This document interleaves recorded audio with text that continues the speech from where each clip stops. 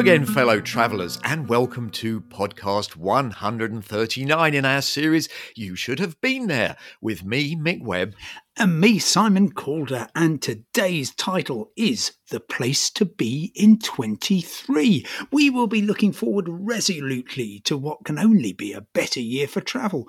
What new trends, what new destinations, what creative ways are there to travel hopefully and responsibly in times of pestilence, war, and financial and climate crisis? And you know, one thing we can look forward to, although we don't know quite when it will be launched, is the new British Airways uniform, which includes jumpsuits, I gather. Yes, and what a splendid idea that is. Just a reminder that the whole purpose of cabin crew on British Airways or any other airline is to ensure your safety and in particular to be absolutely as fast and as efficient as possible in an emergency evacuation.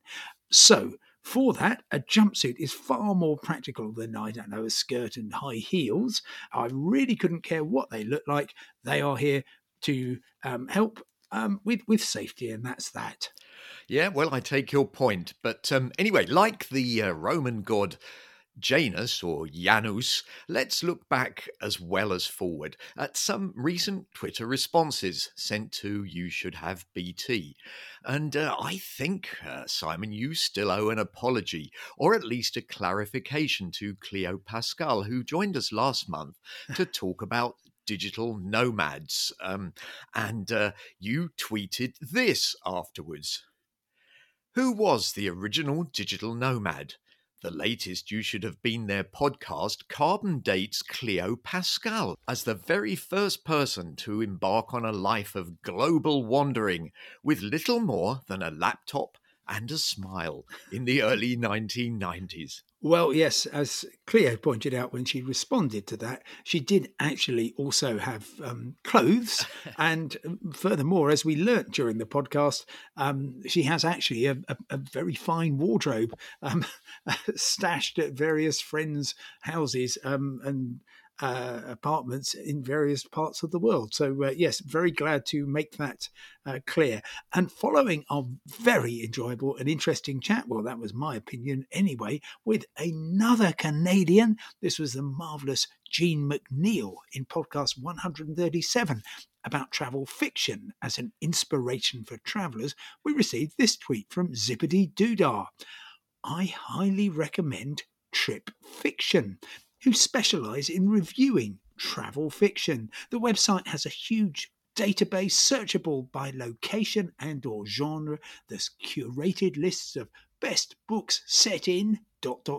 and frequent giveaways. A great resource for armchair or actual travellers. Well, as I'm going to be an actual traveller very soon, I'm going to Bruges in Belgium next weekend. I had a look at the website. I put in Bruges and up came several novels, one of which really quite caught my attention. It was called Bruges la Mort.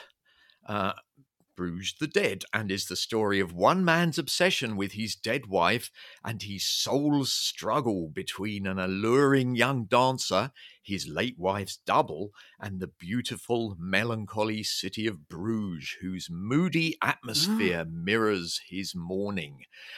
And then apparently this novella will enthrall readers with its dark portrait of fin de siècle Europe. So I'm going to try and get hold of that. Anyway, going back even further to the mighty podcast 130 about free travel, I'm very glad to see that Ellis Davis liked your promotional tweet. The country where all public transport is free. The times when top museums like Zagreb's MSU don't charge an entrance fee, and the chance to enjoy Simon Calder's brilliantly topical Politico-Freudian slip. Well, I had to search quite hard in my memory files to remember what the topical political Freudian slip was. Can you remember? I'm going to guess that I did the fairly obvious and very common thing of confusing Brexit with breakfast. I could, I guess, have somehow conflated travel restrictions with travel opportunities, or I might have maybe confused Boris Johnson and or Liz Truss with people suitable to be Prime Minister. I don't know. What was it? Well, actually, you're getting quite close with your last guess, because the podcast was recorded during the very short reign of the Prime Minister before this one. And you said Luxembourg is a country where you can travel for nothing on trains, ferries, and trusses. Right, okay. Well, thank you for checking that back. Andy Nash, meanwhile, reminded us that sometimes the travel gods can smile on a person, even at the most unpropitious of times. This is what Andy tweeted on December the 27th. Christmas travel nightmares? London Heathrow Terminal 5 at 0500 this morning, straight up to the boarding card reader and then to an empty security lane. Plane departed and landed early, followed by no queue at Vienna passports. Easiest journey ever. Which leads me to ask, how's travel been for you this week? Because I gather you've been to Egypt. I certainly have, and I had an Andy Nash style experience going through Gatwick. It was astonishing. I think actually even easier. I went through security. It took no time at all, and I was swigging my bottle of water, and the official said, "Oh, you don't need to do that. We got new scanners. Leave your bottle of water. Leave your laptop. Leave your liquids in the bag, just put it all through." And I was through in seconds. Well. So that was a joy, and I made it in good time for the flight. Coming back, I'd been tipped off, get to Hurghada Airport 3 hours early. And, well, I found out why. I've left this little audio postcard for you.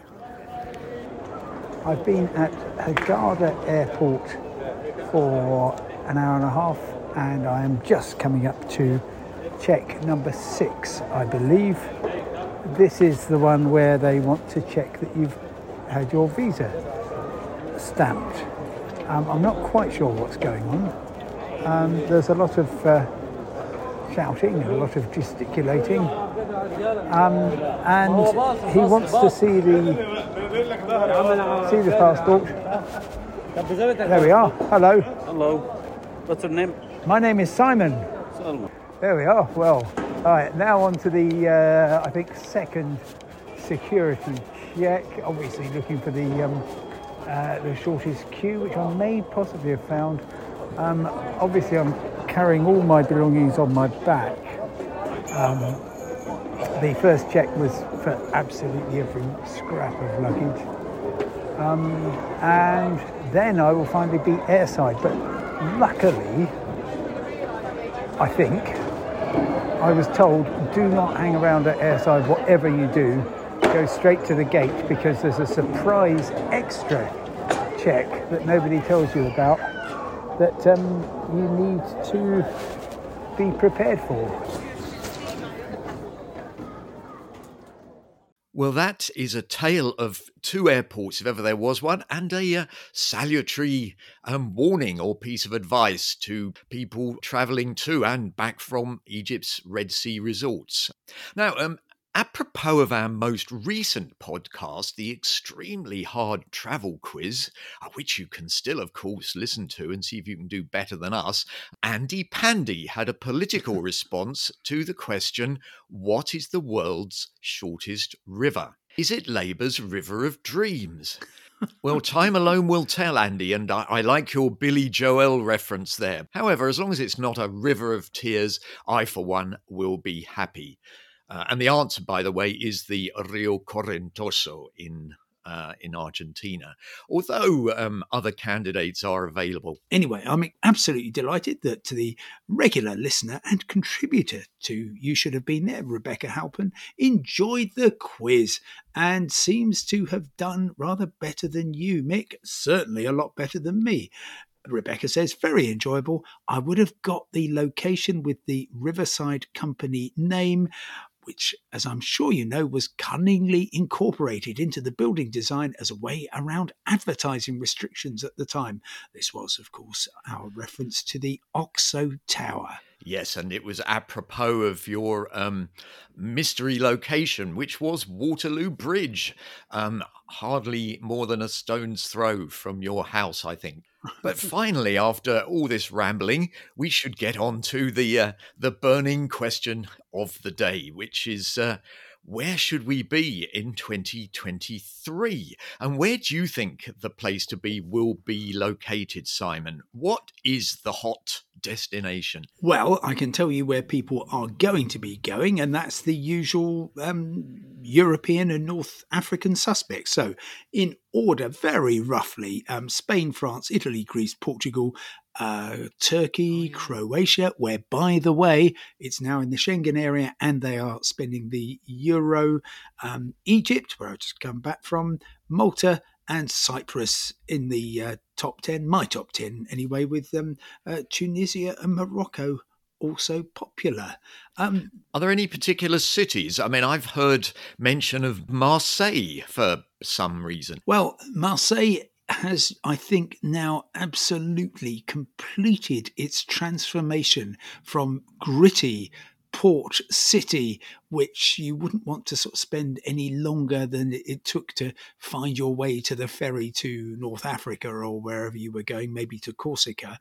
And it is now an absolutely beautiful and very rewarding port city that is blessed with tourism, with sunny weather, with fantastic places to eat and drink, and now a harbour area which is absolutely blissful, and also has quaintly a little electric ferry that shuttles back and forth, and I think it costs 50 euro cents.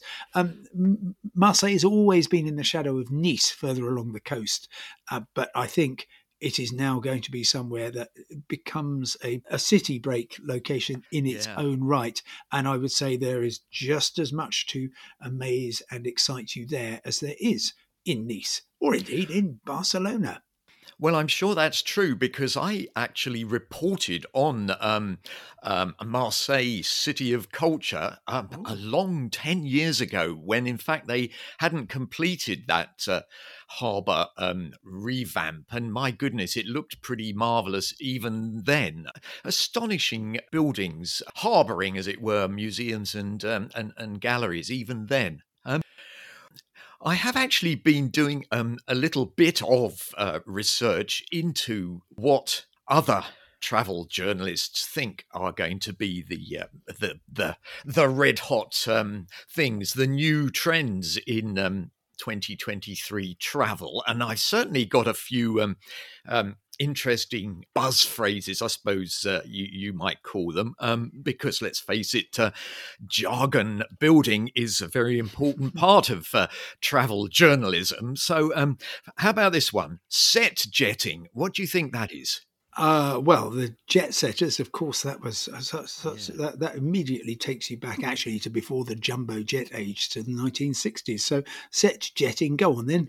Well, it's travel inspired by series that you might watch on your TV set.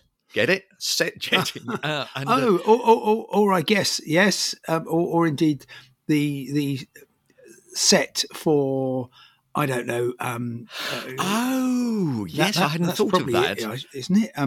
Yes, the film set. Yes, the Night Manager, which I think was shot a bit in Egypt, in Cairo, and mostly in Mallorca. Yes, you're completely right, and I'm almost completely wrong.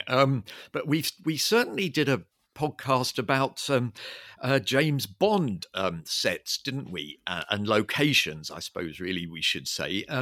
But I think there's been a whole new rash of very interesting series, one of which I highly recommend to anyone who hasn't seen it yet, which is White Lotus, set in a resort, a very upmarket resort hotel chain in different exciting locations. So the first series was set in Hawaii, and the second one in Sicily, which I know you know well.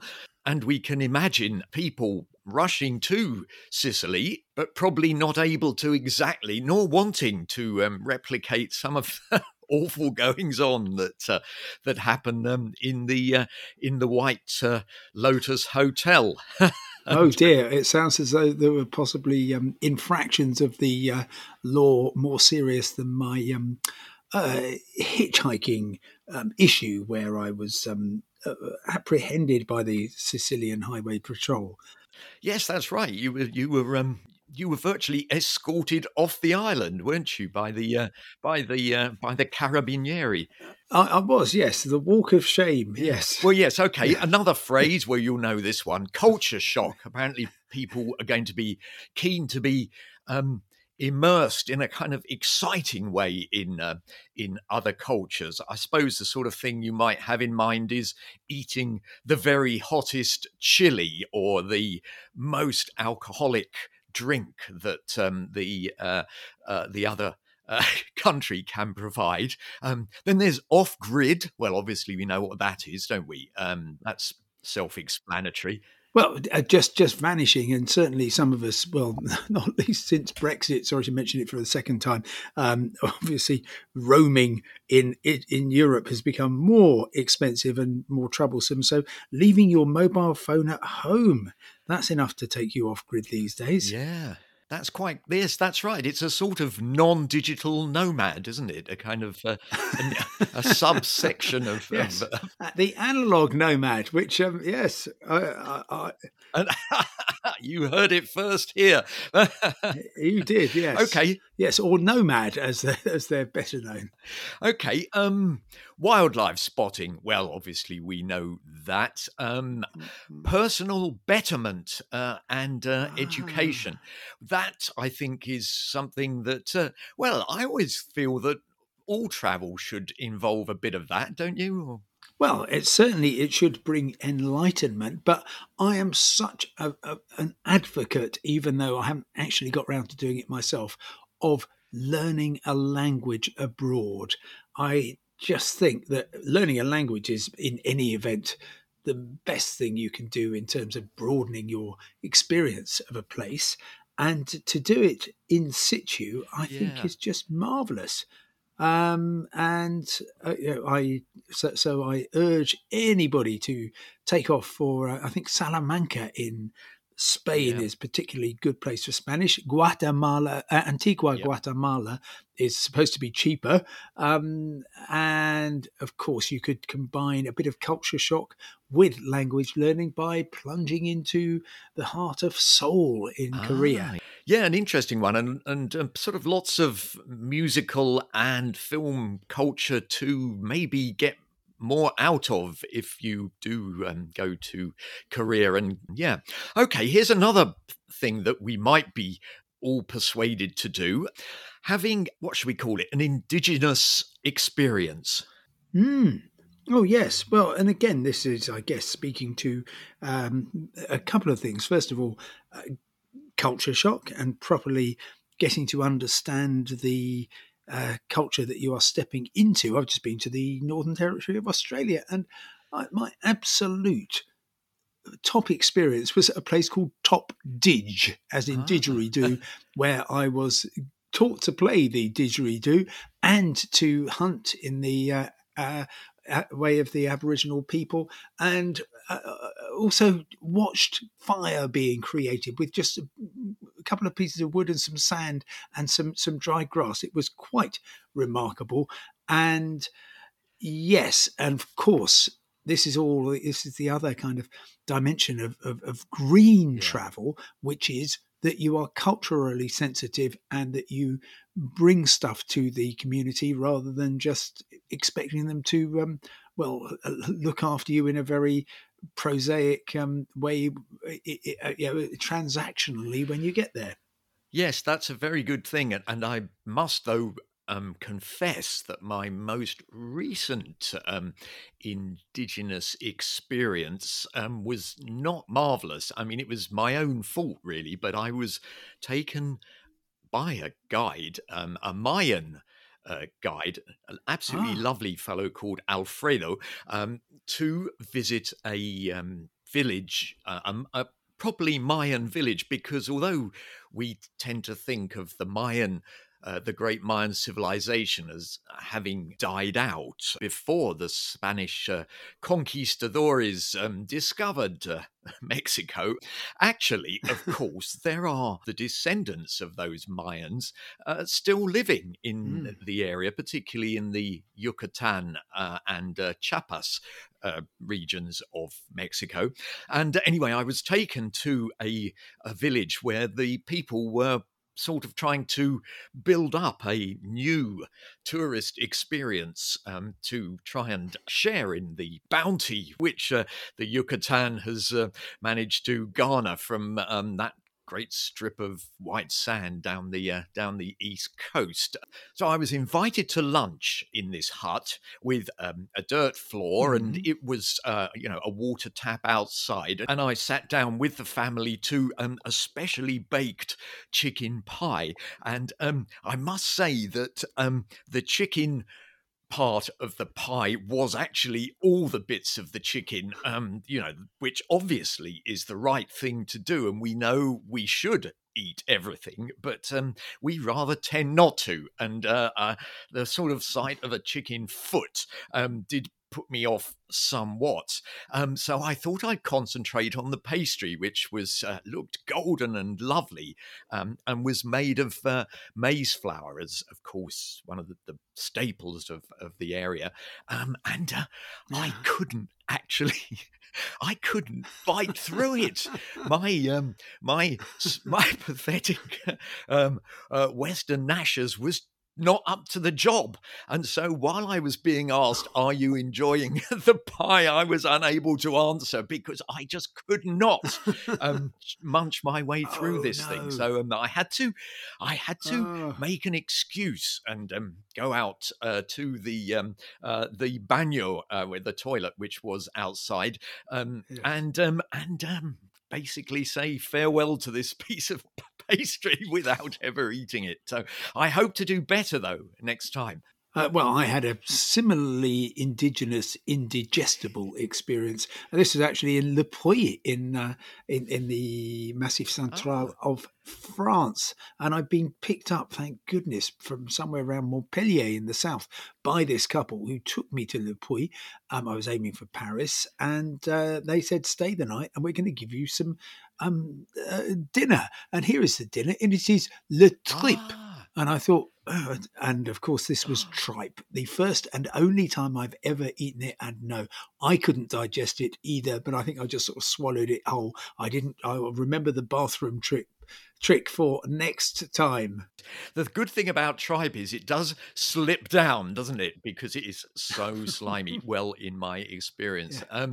Yes, and of course, in Le Puy, you should have been treated to a dish of Le Puy lentils, which are famous. And they might even have one of those labels, appellation contrôlée, because one of those special branding things which are given to foodstuffs in France as well as wine. I think that would have been lovely. Anyway, they just rescued me anyway, so I would frankly have eaten anything in front of anybody, not to be stuck on the autoroute. I think at that stage it was the A7, and indeed to be halfway to Paris, which I think I successfully reached without too much bother and certainly without anything indigestible. Well, I'm very glad to hear that. And I do, before we go, have one last question for you, which is, do you think that in 2023 we should be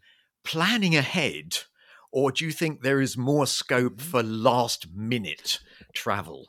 Oh, Mick, I think about this all the time because I think that anticipation is a really important part of any travel experience. My most expensive and worst holiday ever was an Arctic Canadian cruise. Oh, well, you've told us about that. Yes. Anyway, yes. It cost an utter fortune. However, I got months of anticipation just thinking about how wonderful it was going to be. The fact that it was terrible doesn't it was regrettable. But actually, the other thing I got was a couple of really lovely Canadian friends. Third Canadians are so nice, and actually part of the problem is they were so nice they would not complain with me and the other Brits about how terrible it was. Anyway, so anticipation is really good. And if you've got a specific destination in mind and it's the school holidays, then probably now is a really good time to be booking. The holiday companies are offering excellent deals. There's going to be another squeeze on capacity this summer, so there won't be any last minute bargains during the school holidays. But if, like me, you're flexible about where you can travel and when, you can just relax for now, knowing that you will be having some great experiences. Well, as soon as we've finished, I'm going to start planning my Bruges trip in a bit more detail. And rigorous planning is something that, rather against type, we are going to apply to You Should Have Been There. And we have a splendid quarter of podcasts coming up for you and for our own delight as well, in which we investigate in more detail some of those new travel trends and topics which we've touched on during this podcast. Yes, and we will be taking a break next week, not least because, as you hear, Mick is going to be in Bruges. So we'll be hearing more about that. And of course, you're travelling by train. And so our next podcast, number 140, is going to be with the man in seat 61. International train guru Mark Smith is going to be joining us. If you've got any questions for Mark or for us, of course, you can tweet them to us at You Should Have BT, or you can leave us an audio question at anchor.fm/You Should Have Been There. Anyway, thank you for listening. For now, from me, Simon Calder. And me, Mick Webb. Goodbye. Goodbye.